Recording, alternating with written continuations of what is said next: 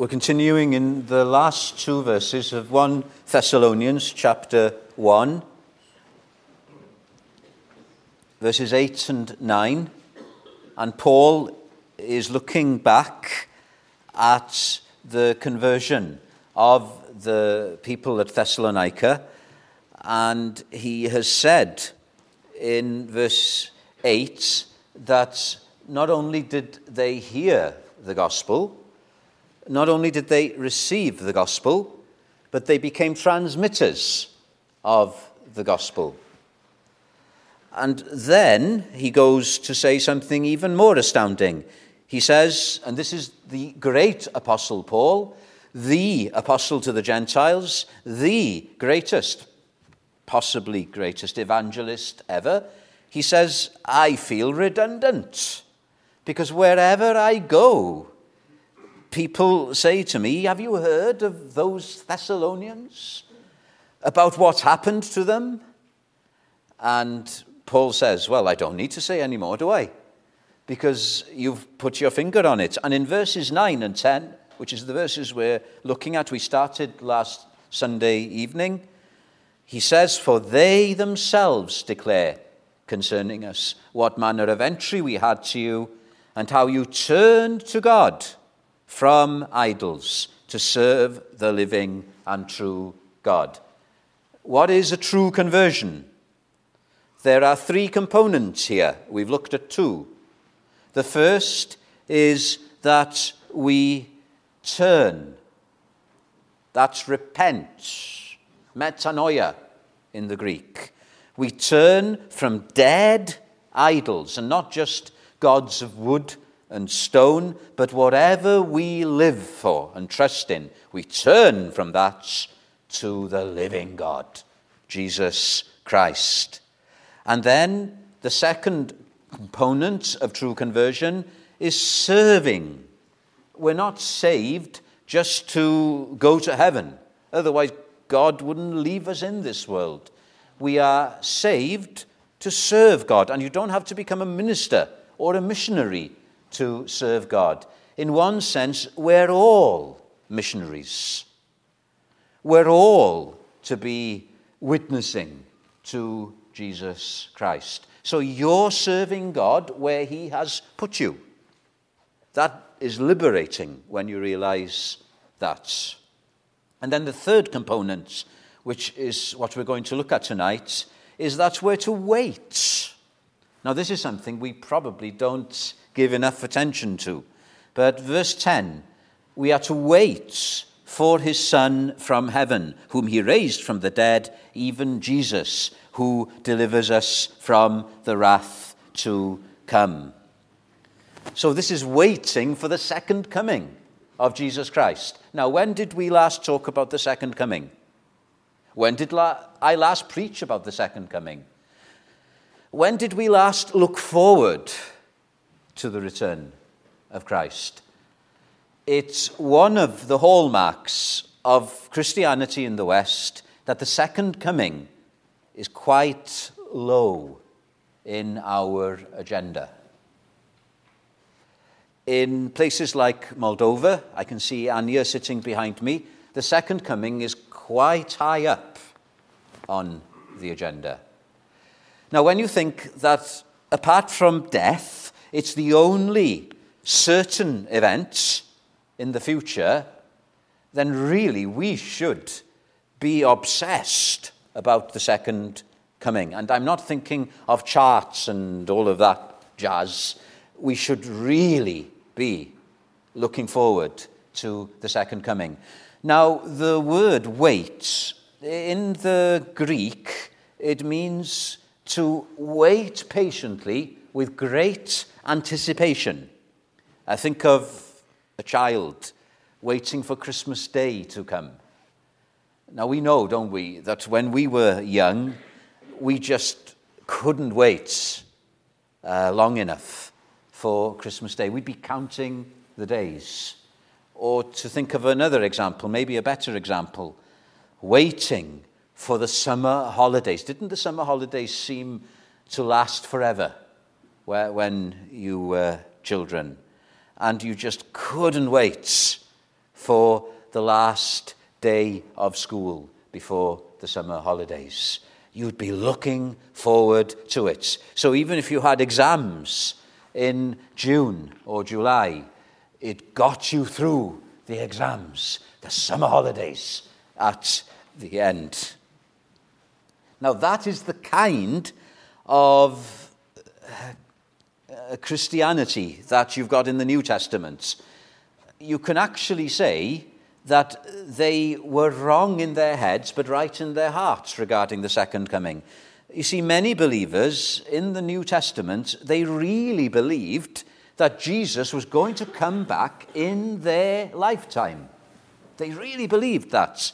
Now, of course, they were wrong there, but they were spot on, weren't they? In their hearts. You only have to think of Jesus ascending into heaven. This is the atmosphere of the New Testament. In Acts chapter 1, they witness his ascension, and then those angels appear, don't they? And in verse 11, they say to them, "Men of Galilee, why are you standing, gazing up into heaven? This same Jesus who was taken up from you into heaven will so come in like manner as you saw him go into heaven." And the Bible calls this period between the first coming and the second coming of Jesus Christ the last days. It isn't just the last days immediately before the second coming. We are living now in the last days. And I quoted in my prayer a word that you will find in 1 Corinthians chapter 16. 1 Corinthians chapter 16, verse 22. Maranatha. Maranatha. And that means, "Oh, come, Lord." Or to get the mood of the word, "Oh, come quickly." Now, that is New Testament Christianity. May we catch something of the excitement of these believers regarding this one event. J. Greer calls it the momentous event. The event that will cause every other event to pass into insignificance. And we don't know when he will come. He could come back tomorrow, couldn't he? Or it could be decades, centuries away. But are we waiting with anticipation?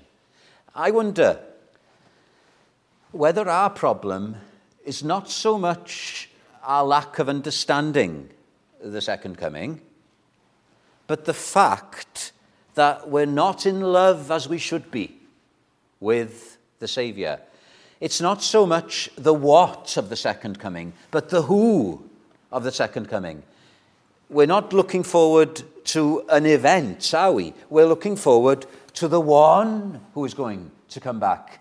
If we were really in love with Jesus Christ, then it wouldn't be a problem to look forward more than anything else to him coming back. So let's look at what Paul has to say here, not in terms of the what, not in terms of the mechanics, because we might not see eye to eye on some of those things. I don't know whether you hold to a pre or a post or an a-millennial view, and it doesn't matter in one sense. I remember a brother, he was a caretaker in the school where I was a teacher, and he had a very strong pre-millennial and dispensational view. Now, when you get into dispensationalism, you've got all sorts of complications coming in. And this brother held to all sorts of things that I didn't see eye to eye with him. But he looked forward to the second coming. And he was going through a tough time because he'd become a Christian. And his wife was giving him problems. And he would say to me, "It doesn't matter, you know, because he's coming back soon. He's coming back soon." And he would say that with a twinkle in his eye. He was just looking forward to the second coming. May we have that, because it's the who that is coming back. Now, let's look here then. Who are we waiting for? Who are we waiting for? Think of waiting for an important person to come. Paul tells us we're waiting for his Son from heaven. What's that? That's the second person of the Trinity. Who's that? That's the one who was with the Father from eternity. That's the one who created the universe. That's the one who upholds the universe. That's the one who is very God of very God, which means he is 100% divine. Wow! We're waiting for the King of Kings and the Lord of Lords. We're appreciating more and more these days the creeds of the early church. We are maybe recognizing that it's not just Protestantism that has much to teach us about Jesus Christ, but also the Eastern Church. And there are the creeds. And one of the creeds defining the second person, the divinity of Christ, puts it like this. I think it's the Nicene Creed. I believe in one Lord Jesus Christ, the only begotten Son of God, begotten of the Father before all worlds, God of God, light of lights, who is very God of very God, begotten, not made, being of one substance with the Father, by whom all things were made. What an august person to look forward to. He is God, the same substance as the Father. God has only one Son, Jesus Christ, only one natural Son. Every other son is adopted, that's you and me. Isn't he worth waiting for? And then there's something else we're told here. Even Jesus. So to wait for his Son from heaven, even Jesus. What does this refer to? This refers to the incarnation. Paul doesn't use that doctrinal term. He hardly ever uses these doctrinal terms. But you've got the theology implied. So the Son of God, as we've been remembering at Christmas time, put on flesh. That doesn't mean to say that he put on humanity as one would put on a mask. No.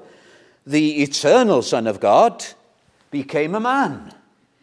The Holy Spirit entered Mary's womb, and the seed that was conceived in her was a real human embryo, and she gave birth in time to a real baby, so that baby would have cried, like babies tend to do. And that baby would have needed feeding, that baby would have needed changing, that baby would have needed looking after, that baby, as it grew, would have needed to be taught. Jesus as a person did not exist before the New Testament. The Son of God became a man, the promised deliverer, Jesus, Joshua. That's what his name means. And again, isn't that an amazing thing? This person, he's God, he's man. It's not 50% God, 50% man. It's 100% divine, 100% human. But it's not two personalities. It's one person. Now, I can't get my mind around these truths, you know. But I know that this Jesus is one person with two natures. And I know this. Please forgive the Welsh. Mae'n ddyn I gyd ymdeimlo a thol 20 gyd. Whatever you're going through tonight, brother, sister, he's a man to get alongside you. He knows what you're going through. He knows because he's been there. But if he was just that, he wouldn't be any good, would he? You need somebody who has the authority. Mae'n dduw I gario'r orsedd ar ddiafol cnawd a byd. He's also God overall victorious. What a combination. If he was only divine, we would be shriveled up by his holiness straight away. If he was only a man, even the best of men, he wouldn't be able to do anything for us. But because he's the God-man, two natures in one person, he will be everything you stand in need of. I'm quite convinced, whatever life may throw at us, and I know we're being told that in the 21st century, young people who become Christians are facing a situation that we've never faced before. Hang on. That's partly true. But in the New Testament, they were facing the lions in the arena. We're not facing that. And whatever situation we're facing, we've got a Christ, a Jesus, who is more than match. Otherwise, we're saying he's not enough. Are you saying that Jesus is not enough for our young people? Are you saying that Jesus is not enough for our old people? Are you saying that Jesus is not enough for your situation? So he is the Son. He is Jesus. And then there's something else here. This is theology again, but Paul doesn't use the terminology. He says that he delivered us from the wrath to come. I'm just going through here things we are all familiar with as believers. The incarnation, the work of Jesus Christ. He came, as we all know, to die on that cross for our sins. The theological term is that his death was an atonement, a sacrifice for our sins. It was a substitutionary atonement, which means that he was dying in our place. He was the sin bearer. Why did he need to do that? Well, God is holy. God cannot just wink at sin. God has to punish sin. And God loves us so much that he sent his only begotten Son into the world in order to do just that. And so on the cross, Jesus Christ became the one who took the punishment. He took all the righteous anger of God. It was all concentrated on him. And in doing that, he deflected it from us. He's the propitiation for our sins. The anger of God is turned away from us. Praise be. There is no more condemnation tonight if you're in Christ, because he has taken it all. How did Wesley put it? No condemnation now I dread. Jesus and all in him is mine. The terrors of law and of God with me can have nothing to do. We beat ourselves up too much, don't we? We listen to the devil too much. He's died. He's died. Who is he that condemns? Christ hath died. And then it doesn't stop with the cross. Maybe our tendency, let me quote Stuart Townend here because I've got him down in my notes and we sang him this morning. Till on that cross as Jesus died, the wrath of God was satisfied. People who tell you that Stuart Townend's hymns haven't got as much theology as the older hymns, they're talking rubbish. Sorry.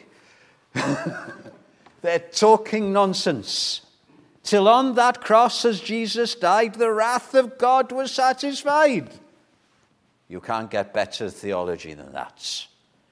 For every sin on him was laid. Here in the death of Christ I live. And glory be to his name.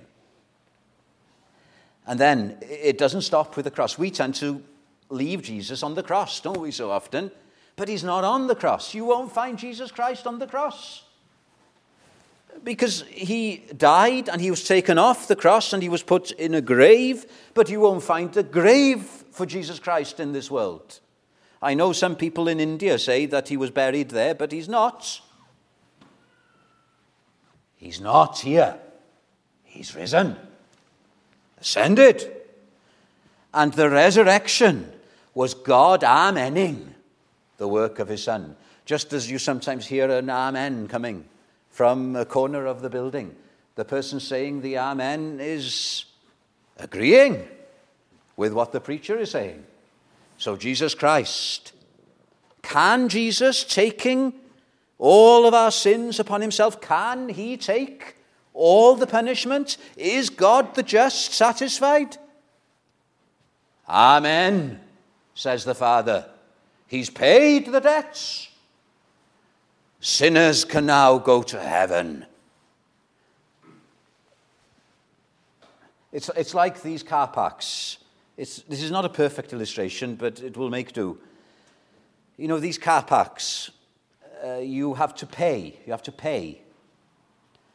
And how expensive they're getting. You shop for about half an hour.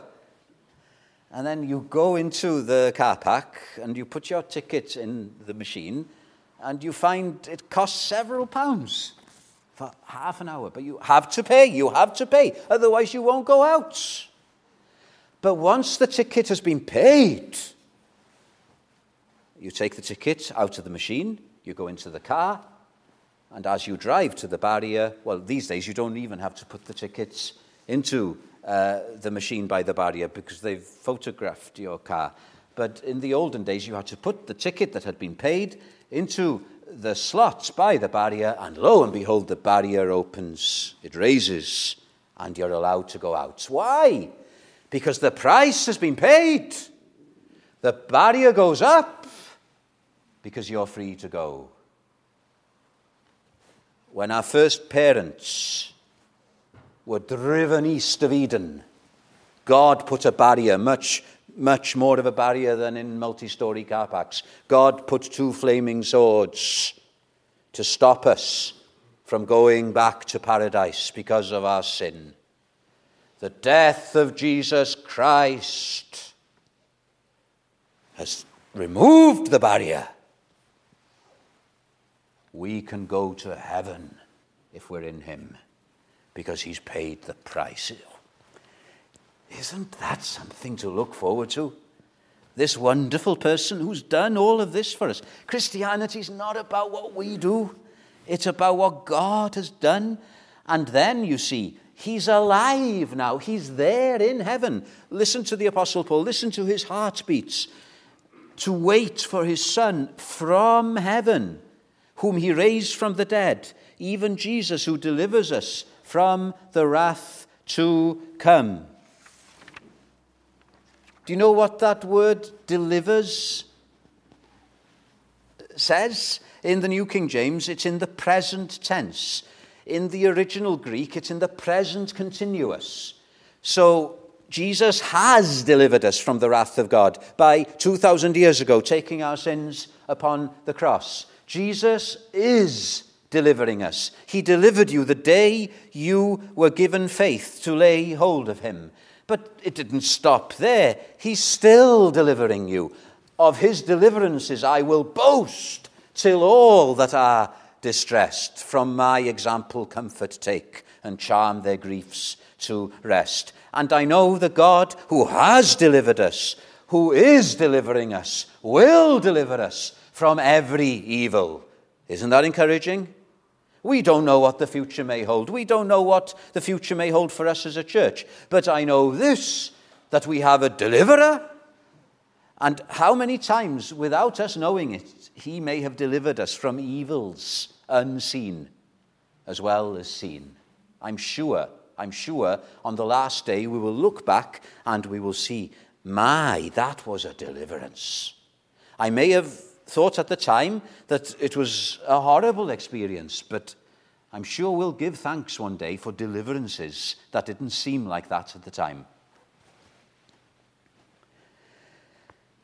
When I was in Bible college, I came across this for the first time. A brother from the Philippines, I gave him a lift somewhere, and I'd never come across this before. He said, "Brother Wynne, let's pray before you drive." I thought, is he saying something about my driving? But that was his mentality. Even if we don't say a prayer out loud before going out, we're trusting the Lord, aren't we? We're trusting him. Have you thanked the Lord for delivering you? Not just 2,000 years ago, but have you thanked him? And he's alive at this moment. That came through in one of our prayer meetings a week or so ago. Somebody prayed, he's alive.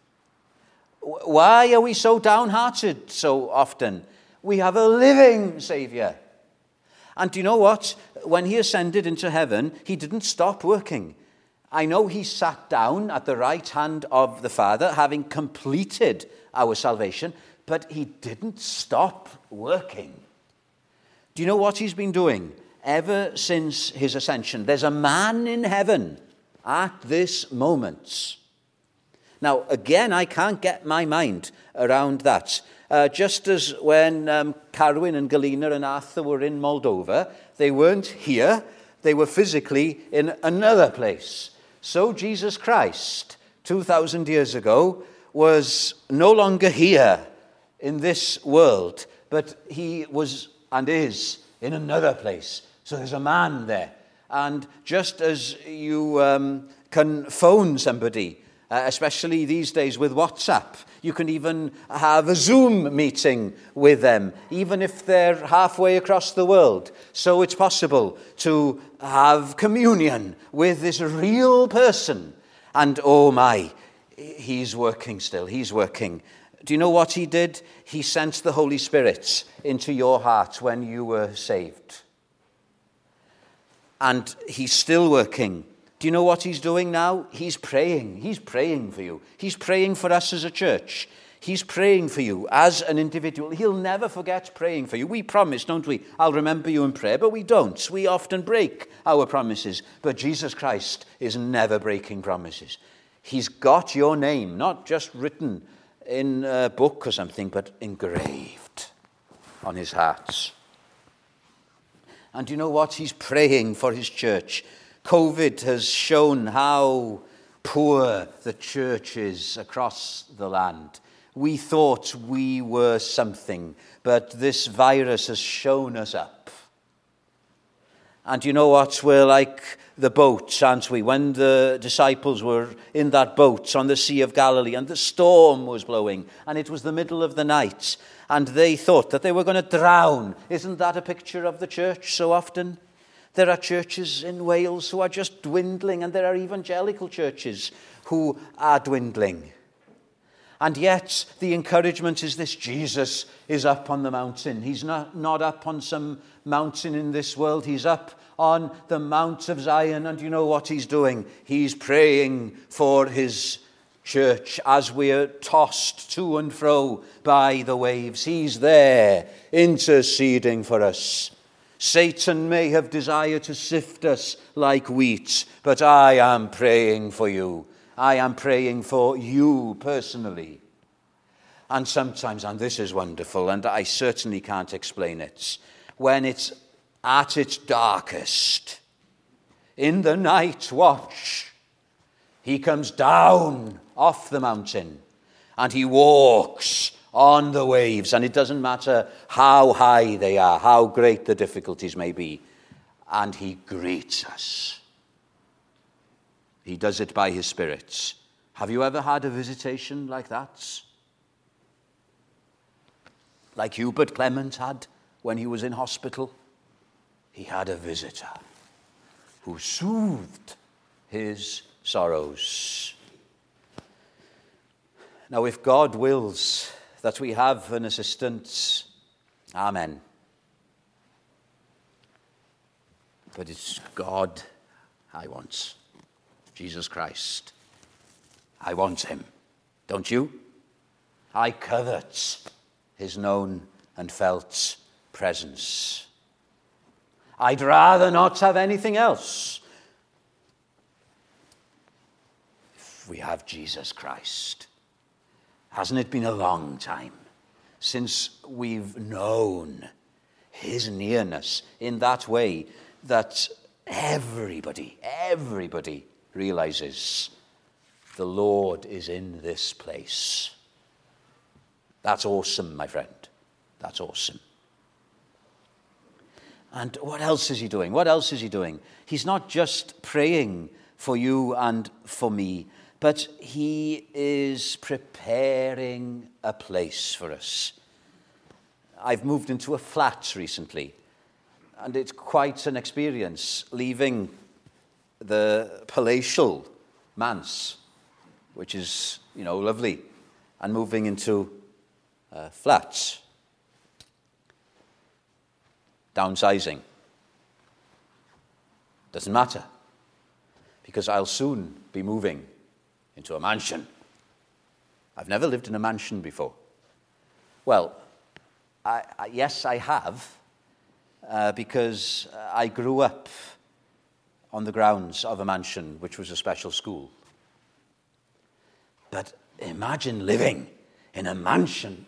And that's what Jesus Christ is doing at this moment. I go to prepare a place for you, that where I am, ye may be also.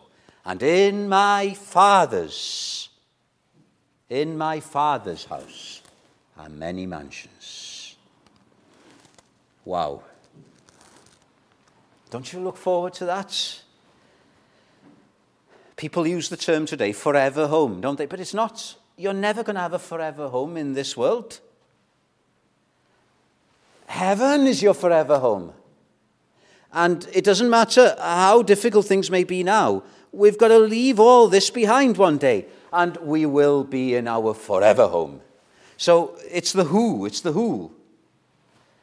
Very quickly, can I just go through how then are we to wait? How are we to wait? We have the who, to wait for his Son from heaven. He's going to come back, whom he raised from the dead, even Jesus, who delivers us from the wrath to come. He's coming back to take us home. He's coming back to vindicate his persecuted people. He's coming back in order to put things right. Now, how are we to do it? Well, the word, as I said at the start, means to patiently wait. It doesn't mean that we say, well, if Jesus is going to come back anytime soon, there's no point in me doing anything. That was the temptation in Thessalonica. People were no longer working. They were lazy because they were saying, it doesn't matter. But Paul says, oh no, the reverse should be true. If this momentous event is on the horizon, if this amazing person who is doing everything for you, if he's coming back anytime soon, don't you want to be ready for him? It's like having an important visitor stay with you, isn't it? You prepare the house, you make sure that it's clean, you arrange the guest room, you make sure that the bed is done up, you make sure that the person will have everything that he stands in need of. Are we prepared for his coming? Do we keep an eye on the horizon, thinking he may come back anytime soon? I read of one Welsh Christian. This was maybe the end of the 19th century. The gramophone was just being invented, so he hadn't heard the sound of the gramophone before, hadn't heard the sound of music. And he didn't know what this was, but he heard this sound, and he'd never heard anything like it before. And he thought it was the last trumpet. He was wrong, but he was so in anticipation of the second coming that even hearing the gramophone for the first time, he thought, he's come. Let me read Warren Wiersbe.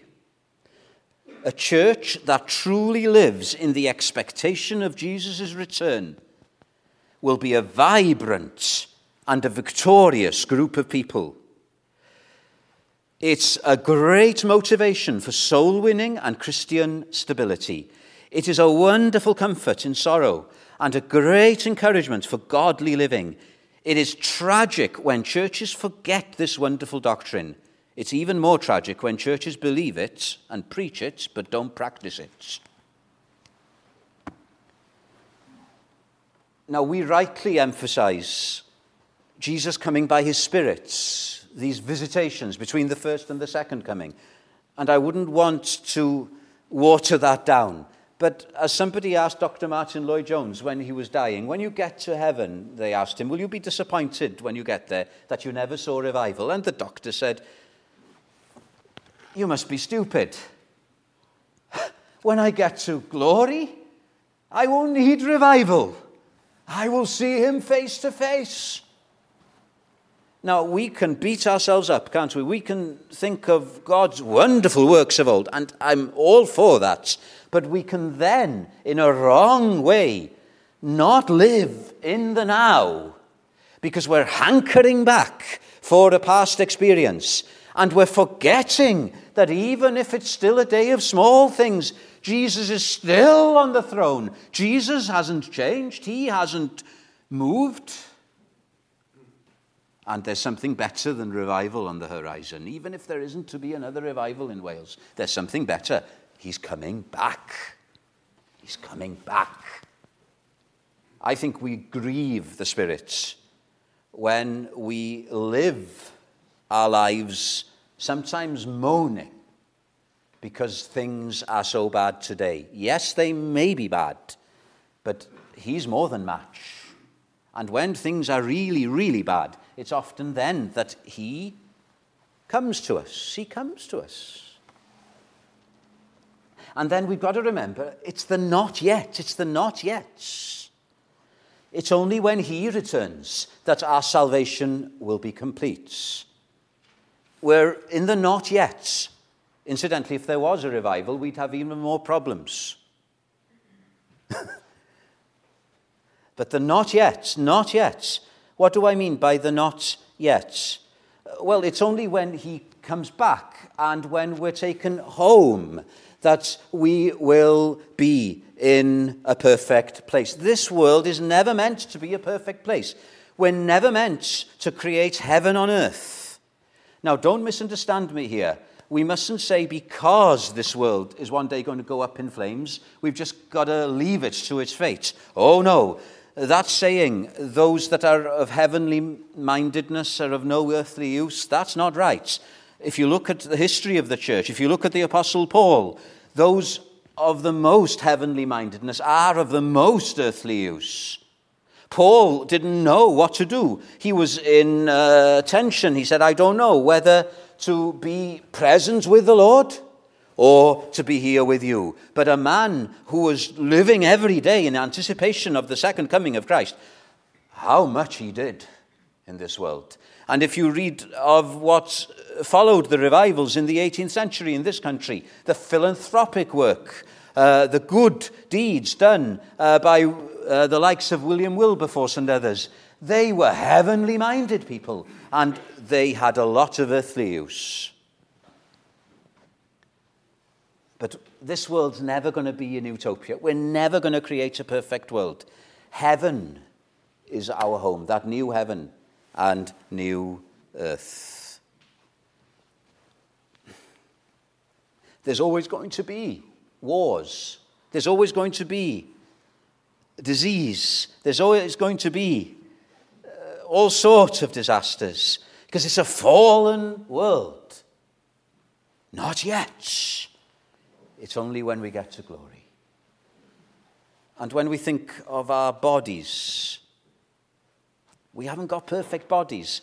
Our bodies are getting frailer.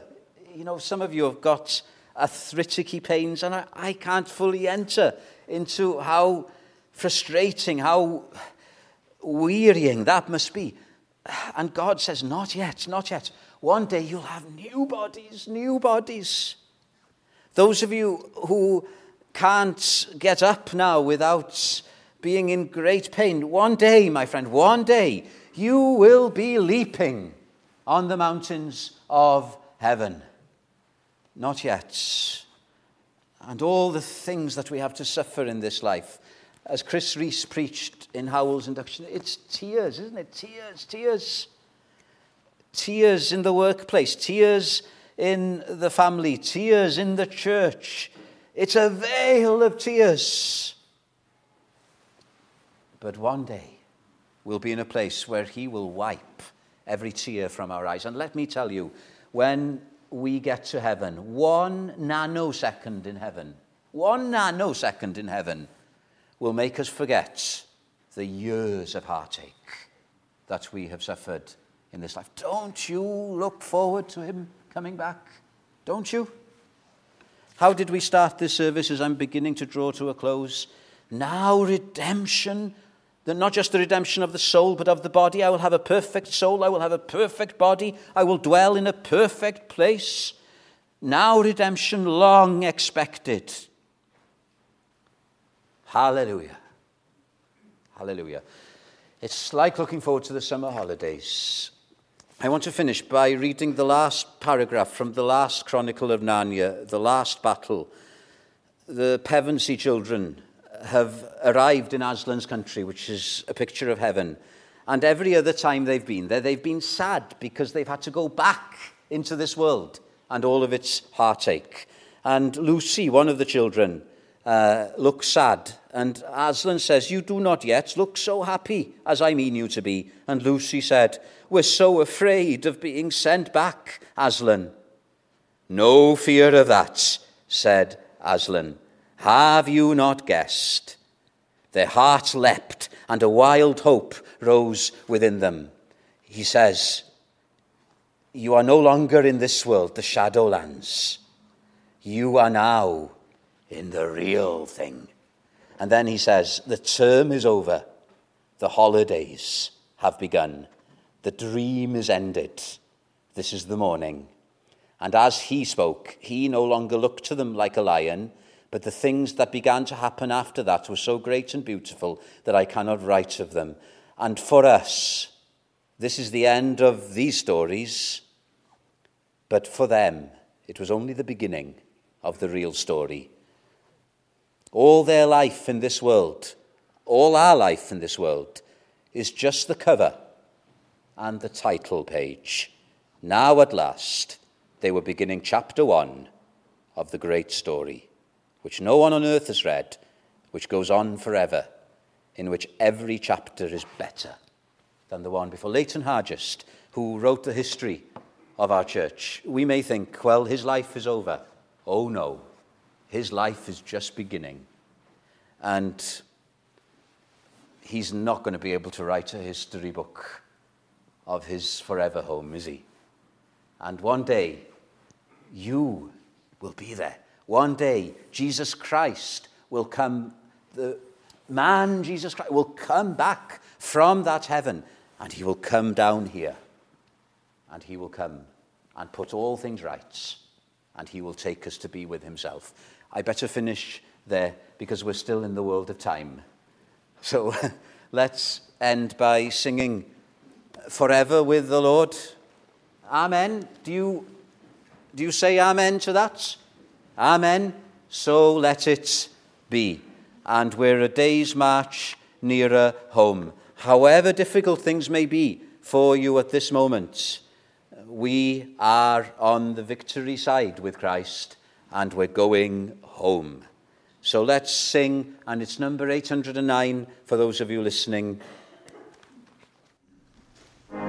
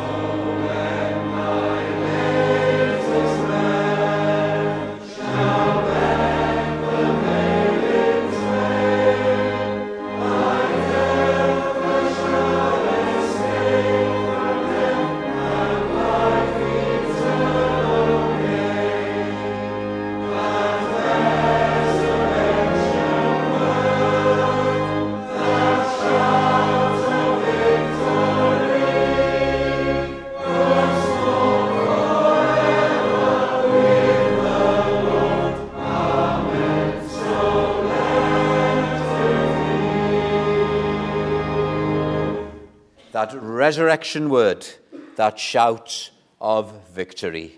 We praise thee, O Lord, that we are more than conquerors through him that has loved us. And now may the grace of the Lord Jesus and the love of God and the fellowship of the Holy Spirit be with us all now and forever. Amen.